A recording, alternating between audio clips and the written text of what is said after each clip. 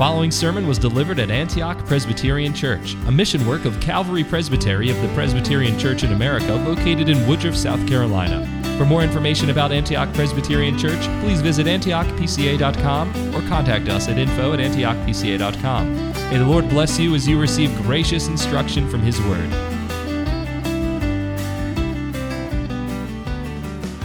Well, boys and girls, this morning we're going back to school. Now, I know you thought school was over for the holidays. But the school that we're visiting this morning is a school that never takes vacation. It's a school by which God trains us in affliction or chastening. Punishment and spankings is that of which I speak. And you have loving parents, and so you know that your parents do punish you. They chasten you, they afflict you, they cause pain in your life. But why? Because they don't love you? Because they dislike you? Because they're simply mean? No, you know why your parents punish you, why they cause you at times to hurt. It's because they love you, and through the very trials of affliction, through the pain they bring you life, they are shaping you. They're seeking to see the Spirit of Christ remove sin from your heart and make you even now resting in Christ and more like Him. Now, that's the reality of the Christian life, as we read in Hebrews chapter 12. That is exactly what God is dealing with each one of us as sons and daughters.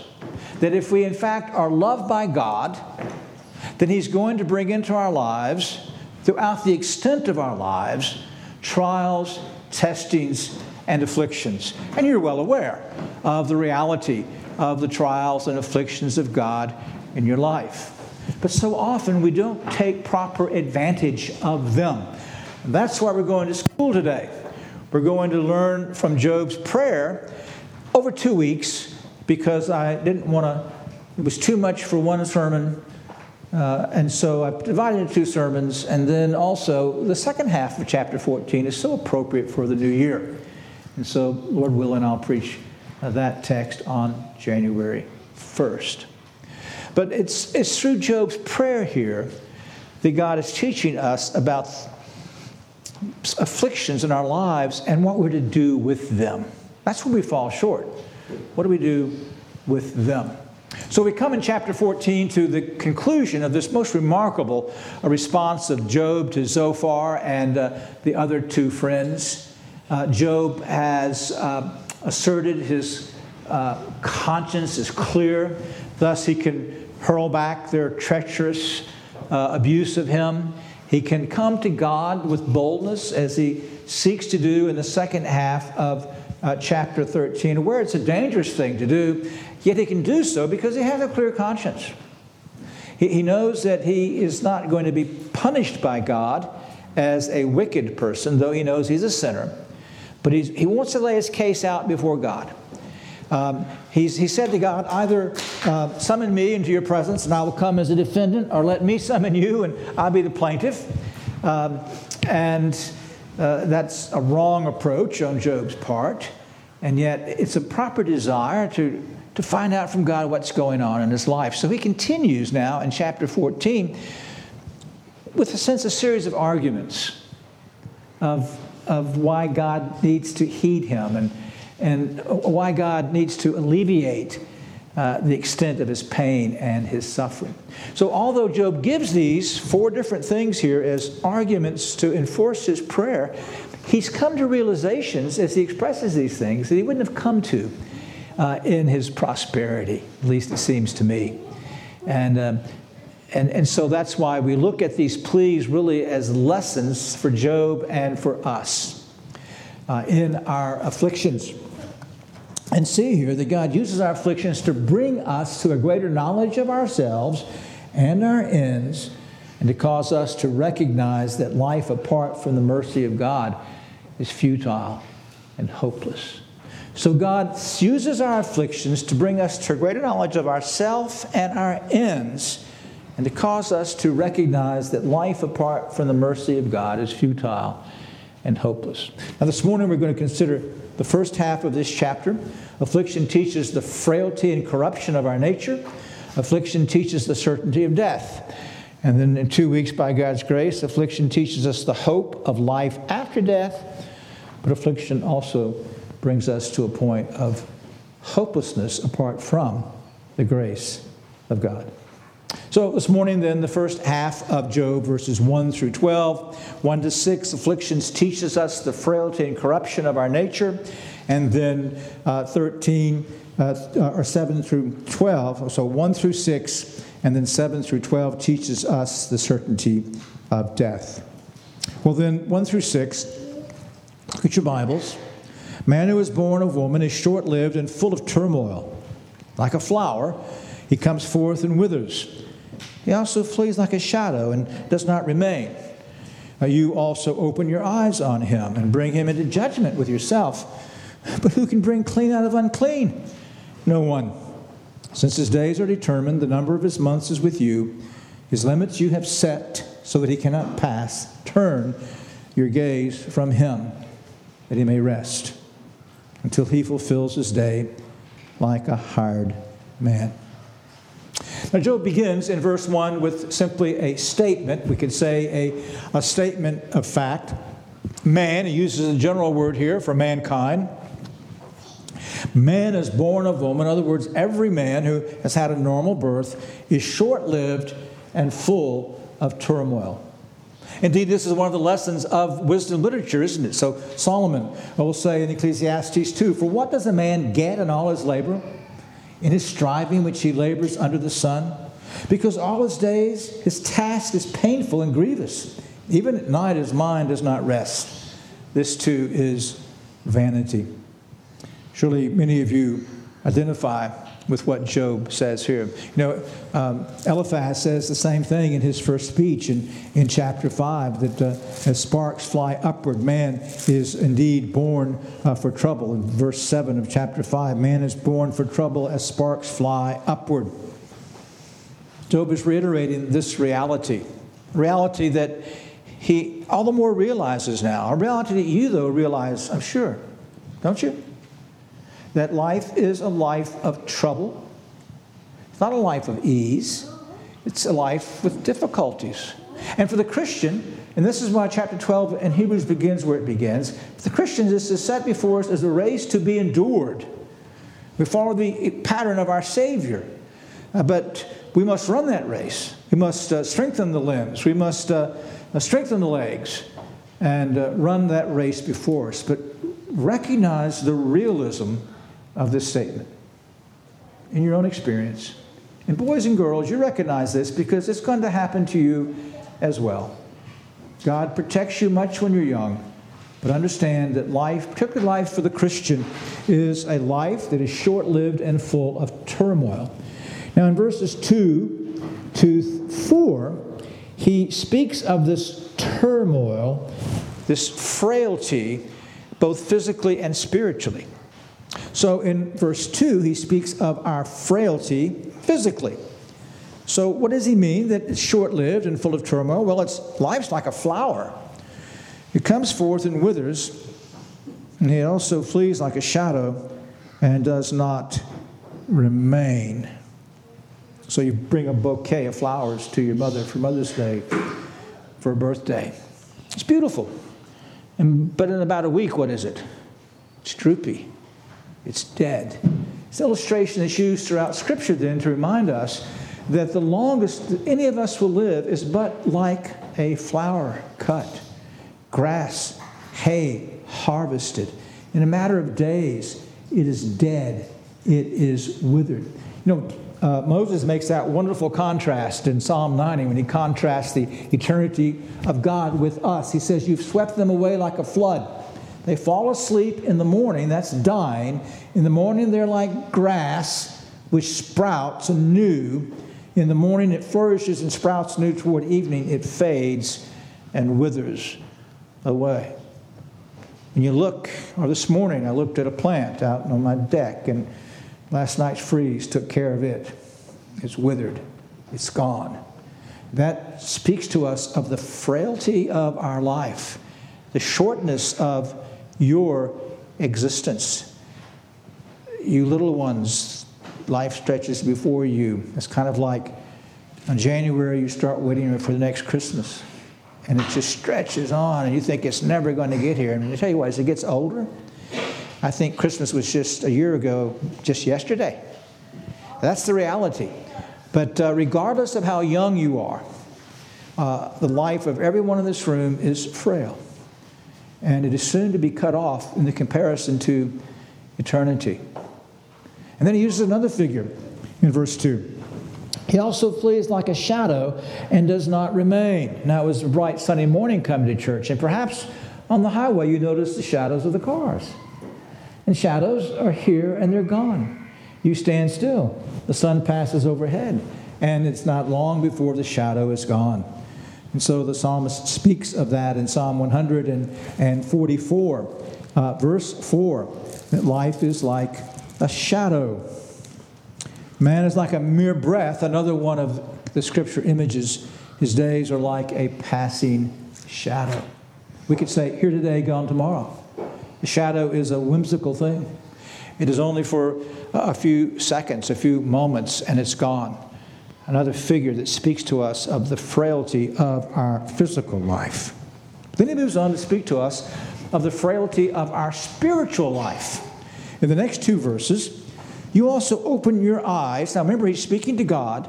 You open your eyes on him, and you bring him, and really it is me, into judgment with yourself. He begins with the idea of mankind. God opens his eyes on mankind, but God is bringing Job himself into judgment with God himself. This has been part of his complaint, hasn't it? That God is looking on him too intensely, too harshly. God is judging him with a rigorous standard. And so what he pleads is, in verse 4, is who can make the clean out of the unclean? No one. Is this not a remarkable statement about original sin? Probably the first book in the Bible. Surely the first confession in the history that we would have written for us of original sin. You hear here what we read in our shorter catechism. Wherein consists that sinfulness of that estate? Wherein consists the sinfulness of that estate whereunto man fell? The sinfulness of that estate whereunto man fell consists in the guilt of Adam's first sin, the want of original righteousness, and the corruption of his whole nature, which is commonly called original sin. That's all summed up in this very brief statement in verse 4. Who can make clean out of unclean? Rhetorical question, but with an emphatic answer. No one. Together with, then, all actual transgressions which proceed from it. Job is saying, I'm born with a sinful nature. I am born dead in sins and trespasses. Now, this is a prayer of a converted man. He's not trying to explain away his sinful behavior, but he's pleading with God to remember. We pray that in our own prayer. Oh, wretched man that I am, who will deliver me? That's after Paul has confessed, that which I would not do, I do. That which I do, I ought not to do. It's really what Job is saying. I'm aware.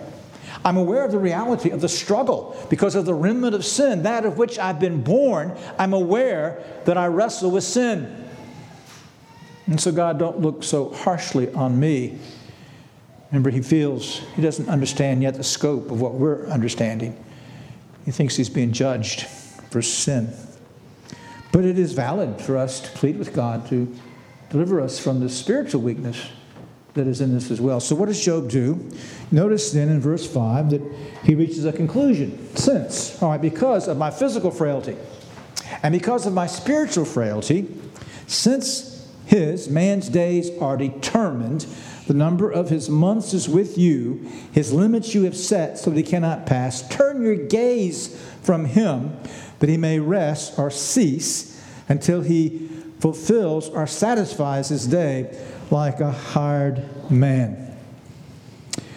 Job pulls together the idea of frailty in verse 5 with three figures, three statements. His days are determined, number of his months is with you, his limits you've set so you cannot pass. Notice he doesn't say years even. He's emphasizing now the shortness of life. He doesn't say, which he could have said, that his years are determined. But no, he puts it in a smaller compass. His days and his months have been determined by God. God has allotted to each of us the number of days that we're going to live. And that's summed up in the end of the verse, that God has set limits. And you can't pass beyond them. He set your life within a boundary. He has determined your life and your purposes. Very similar to what later the psalmist will write in Psalm 139, your eyes have seen my unformed substance, and in your book were all written the days that were ordained for me, when as yet there was not one of them. Again, a wonderful statement in Job of the sovereign purposes of God. He's confessing here, as an ancient believer, that God has foreordained all that comes to pass. Yes, God has ordained the number of the days and months of his life. God has ordained the limits of his life, the physical limits. But God has ordained the physical limits, the limits of his work, the limits of his suffering, the limits of his prosperity, the time he's going to be called home. All has been determined by God. And so because of that, now he said this in chapter 7 already, turn your gaze from me, turn your gaze from him, that he may rest until he fulfills his days like a hired man. Now, he keeps it here in the impersonal, but in chapter 7 he's prayed that with respect to himself in the beginning of that chapter, where he says that it's not man forced to labor on earth, or not his days like the days of a hired man, as a slave who pants for the shade, as a hired man who eagerly awaits for his wages. So I'm allotted months of vanity. Nights of trouble are appointed to me. When I lie down, I say, when shall I rise? But night comes, I'm continually tossing until dawn. That's the idea that's behind here. Job's own experience put now out in this principle. He's asking God to turn away this unrelenting, searching gaze. In other words, this weight of affliction. And remember, his affliction primarily is not his physical sufferings. It's the intensity of that gaze of God on him, probing and searching like a brilliant surgeon, looking to the recesses of Job. And he's withering under this intense gaze of God. And so he asks God to turn it away and he uses again the figure of a hired man, but this time it's literally till he has made acceptable or satisfied his days like a hired man. Now, a hired man can have difficult labor, but he can find some joy in that labor as he thinks about the rest at the end, the cessation for a period of time. The reward, it might be a hard bed and a piece of bread and a cup of drink, and yet there's something to look forward to. And Job is saying, may I not have even this? May I not have some satisfaction in my trials to know that there's something better waiting for me? And so he asks God that he may rest, and the word is really cease. He's saying, let the pressure of your hand upon me cease, that I can rest a bit in these trials. And so what I'm saying here is that from Job's argument, we learn that affliction can teach us the frailty and corruption of our nature and how we respond then to that. And so we are short-lived. Our lives are frail. God wants us to think on that regularly. And as we think regularly on the frailty of our lives, we begin to get a different perspective on the trials that are in our lives, that in a sense they're short-lived as well. We also reflect on our spiritual weaknesses and our corruption. So now Job has turned these to pleas, and surely you may plea the frailty and shortness and your spiritual weakness with God to turn away his hand. That's what the psalmist does in Psalm 6, isn't it? That's why we read that psalm and why I sang it and why I read part of it before we sang it. And that is, Lord, do not rebuke me in your anger, nor chasten me in your wrath. Be gracious to me. I'm pining away. Heal me, for my bones are dismayed, and my soul is greatly dismayed. But you, Lord, how long? How long? There's no mention of you in death and Sheol. Who will give you thanks? I'm weary with my signs. Every night I make my bed swim. I dissolve my couch with my tears. My eyes waste away with grief. It's become old because of my adversaries. See, we're not going to blame Job here for, in a sense, for what he's doing. It's what the psalmist does. And Job becomes a bit peremptory and maybe somewhat impatient and proud in the way that he is approaching God. But it still teaches us that we may plead with God the weakness and the frailty of our lives and the struggles. Or as Job would earlier plead, Lord, I'm not a rock. Take this away that I might not sin against you. Lord, I know my weaknesses, and I plead with you to give me grace and to sustain me through this time. But then it reminds us that we must indeed be kept by God. As though we sang in Psalm 146, we don't trust in princes. We don't trust in men, our own resolves or ambitions. Our afflictions teaches you the necessity of resting in God alone and grace. Depend upon God's grace. Let your frailties remind you of your need of God's grace. Let every sorrow, every pain, every heartbreak remind you of God's grace and that sufficient supply of grace that God gives to every one of His children. And so in the first 6 verses, affliction will teach us the frailty and corruption of our nature and then how we should respond. Now, the next verses, 7 through 12, teach us about the certainty and the reality of death. This is probably one of the finest pieces of poetry in the Bible or in all of literature. The similitude now, you see, notice the word for. So he's talked about shortness. He's compared life to these things. Now he contrasts man, women, children, to two things in nature. And the first is a tree. For there's hope for a tree. When it's cut down, it'll sprout again. Its shoots will not fail. Though its roots grow old in the ground, its stump dies in the dry soil. At the scent of water it will flourish and put forth sprigs like a plant. When we moved to Houston many years ago, I planted 2 oak trees in the front yard, each side of the sidewalk. And one flourished and one died. And so I cut down the tree that died, but I left a little stump. Out of that stump, roots that didn't cause the tree to survive, a sprig came up. That sprig became a sapling, and the sapling became a tree. And if I showed you a picture today of those 2 trees, they're twins. You would not know that one came up from the roots. There's hope for a tree. And that's a beautiful figure for exactly what's being expressed here. So it's cut down, but it can sprout again.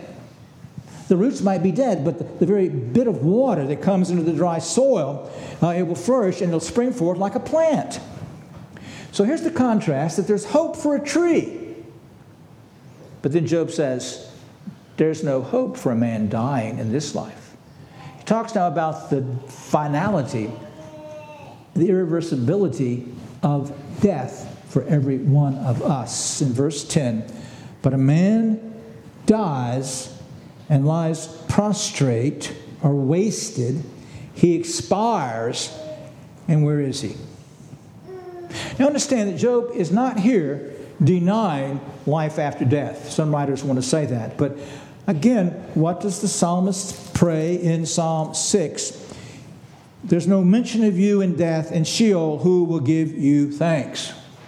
He's talking now about the service and the activity of this present life. And all Job is saying that for this present life, the life that is his life, this life of pain and sorrow, of inscrutable difficulty, of God's gaze and pressure on him, in this life, death is the end. Man is not a tree. He's not going to die in this life and come back from the grave. And so he's pleading with God, as we'll see, just to slack off. Death's approaching and it's final. Could you give me some ease before I die? Changes the figure in verse 11. As water evaporates from the sea and a river becomes parched and dried up, so a man lies down and does not rise. This has been quite apt there in the Mideast, where we've already mentioned the wadis and they dry up, but riverbeds dry up completely. Lakes can disappear. And so he uses this figure as well, is that these things die, but even then there's evaporation. And by the process of evaporation, the water is going to return to the earth. But man lies down and does not rise until the heavens are no longer. And that's simply a figure to talk about as long as this present age exists, the normal course of action is that men do not rise from the dead.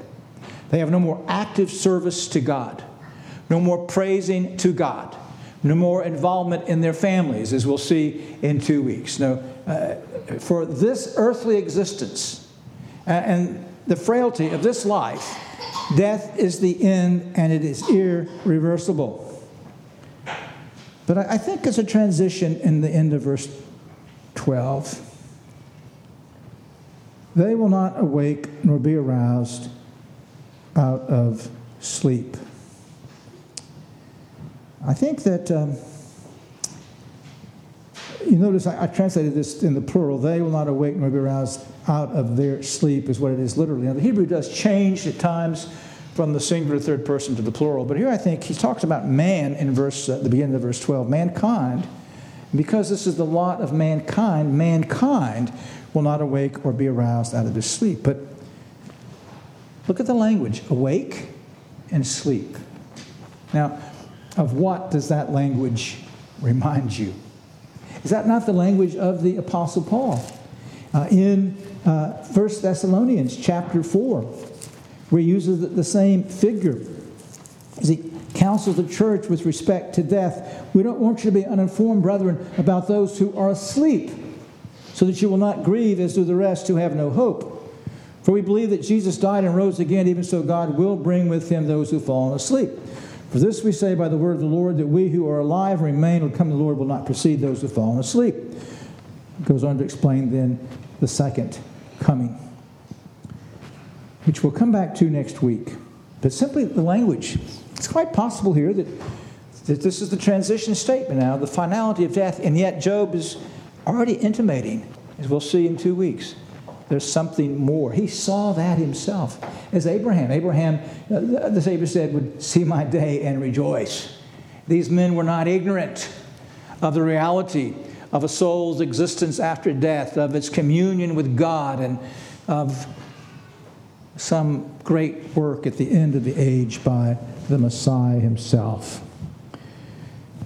And so Job again is brought by his afflictions to taste the reality of death. That's what afflictions do for us, as you see. They should. That we are frail and we are headed very quickly to the end of our days. And we ought to use our days in for the Lord. You shouldn't procrastinate.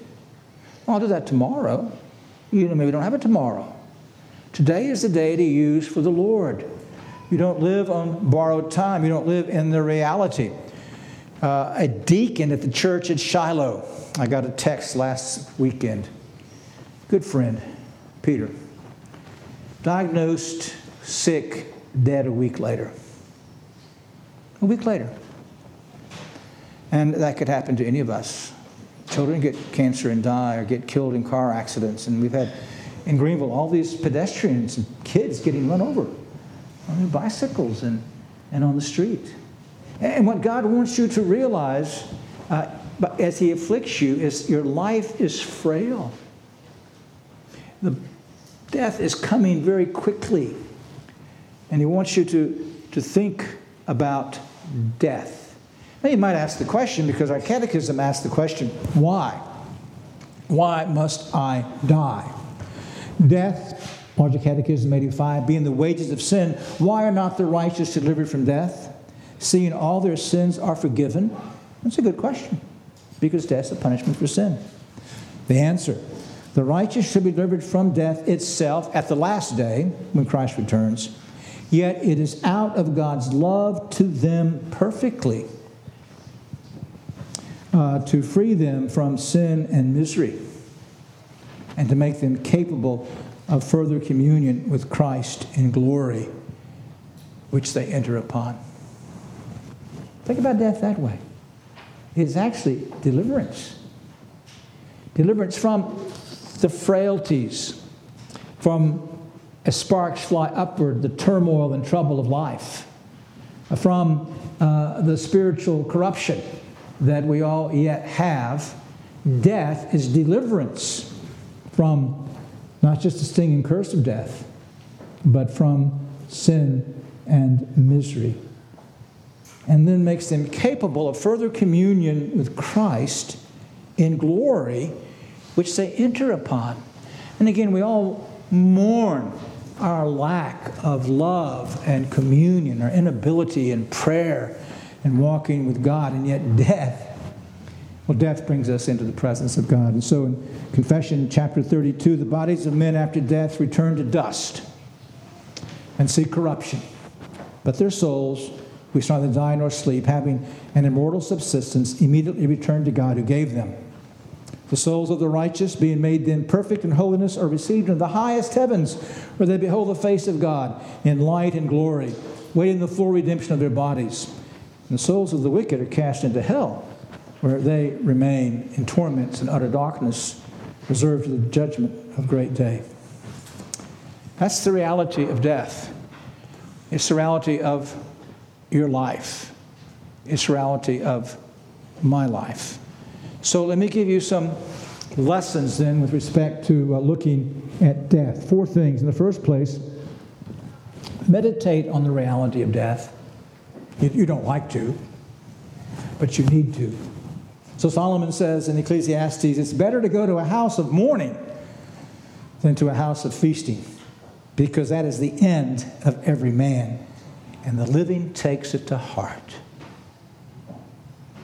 Solomon is saying in his great Holy Spirit-given wisdom, it is proper to meditate on death. It's good to take children to funerals. Some of you want to hide them from those realities, but no, take them to funerals. Take them to visit the very elderly who soon shall expire, that they too might face the reality of death. You face the reality of death. You meditate, my dear friends, on the reality of death, because death is indeed coming. Thus then, secondly, prepare for death. Prepare for death in your physical life. You need to, if you're an adult, have made arrangements, if your children are young, for their care in a proper covenantal home. You need proper distribution of your estate. You need to have a will, not leave that to your heirs afterwards. Prepare physically for death. But of course, prepare spiritually for death. And you do that by being absolutely sure this morning that you're resting in the Lord Jesus Christ and Him alone for salvation. For there is indeed no other hope. Christ is the deliverer from death. He is the judge of the living who now has come. Closely related in preparation for death, and that is keep very short accounts with God, but also with one another. Make regular confession of sin to one another. Live in joy and contentment and peace together. And then, fourth, and some of you will need this, don't be afraid of death. Death is a great big door through which the Savior walked and came back out it to sanctify that door for you. And so you need not fear death. As we read in our catechism, the sting and curse have been removed. It's but a passage for you. And so as you rest in Christ, you can die comfortably in peace. So we got our first two lessons in school, boys and girls, about afflictions, about trials and punishments and spankings from God. And that is that they teach us the frailty of our nature, the corruption and shortness of life. They teach us the reality of death. So in a more general way, then, how do you respond to afflictions? Well, in the first place, and as we've been seeing in our study in contentment, you must not respond to your afflictions with murmuring and complaining. You recognize that they're God's school, and He's brought them to you for His singular purposes. You not accomplish, we'll see this again in the class this morning, you don't accomplish anything by murmuring and complaining about them. You only will hurt yourself and those around you spiritually. So pray for a contented spirit in the midst of your afflictions. And then connection to that, you must learn patience. Patience with God. He doesn't normally give us simply a day's affliction. Not when it's serious, no. He brings us for a period of time. Remember, He's training you. And so you must grow patient. Now, and that's difficult. You know, it's interesting that James tells us that Job was a man noted for patience. But he's not always patient, is he? And so you recognize, as God calls you to patience, that you're going to stumble. And so you pray for God's grace to be patient with God. But I want to add to that we need to learn to be patient with one another. Because, unfortunately, we are the cause of at least some levels of trial in each other's lives. And if you would think, when that happens, that he's as frail and she's as frail as I am, and they are as corrupt as I am, and that God actually is using them in my life. Remember, there's nothing that slips through. You know, it might be the driver that cuts you. It might be very minor, driver that cuts you off. Or it might be the husband or wife that has spoken in the wrong way. We're to be patient, because God has designed these things to teach us patience with Him and with one another. And that's why it says that love covers a multitude of sins. We all wrestle with this weakness. This is why Paul says one of the great graces in the Christian life is forbearance. Bearing with one another. Don't get your feelings hurt. I started to say easily. Simply don't get your feelings hurt. There's no room for that if you understand the overarching sovereignty of God. If you reflect on the frailty of life in that person and in you. And then use your afflictions to set your mind on things above. You see, what God's doing primarily with our afflictions is to remind us that there's something better than this life. And we are to long for it. We are to pant after it. As Paul reminds us in Colossians 3, therefore, if you have been raised up with Christ, keep seeking things above where Christ is seated at the right hand of God. Set your mind on things above, not on things that are on the earth. For you have died, and your life is hidden with Christ in God. When Christ, who is our life, is revealed, then you also be revealed with Him in glory. Let every affliction turn your mind to heaven. Every affliction reminds you there's something better coming, and that God's preparing you for that. Amen. Let's pray.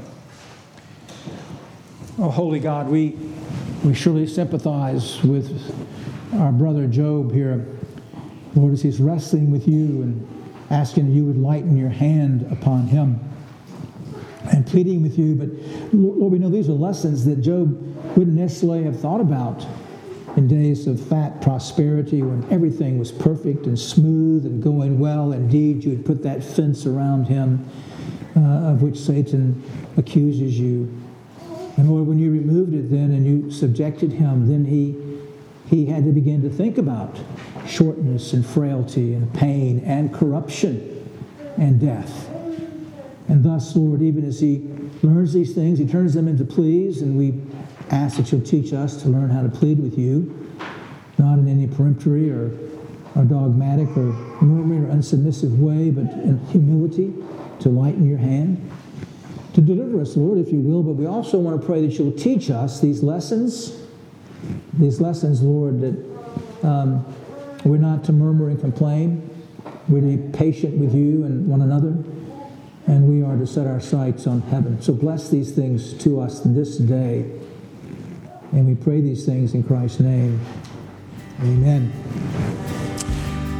Thank you for listening to this sermon from Antioch Presbyterian Church. We are located in the historic Cashville community of Woodruff, South Carolina, near the intersection of South Carolina Highways 101 and 417. For more information about Antioch Presbyterian Church, please visit antiochpca.com.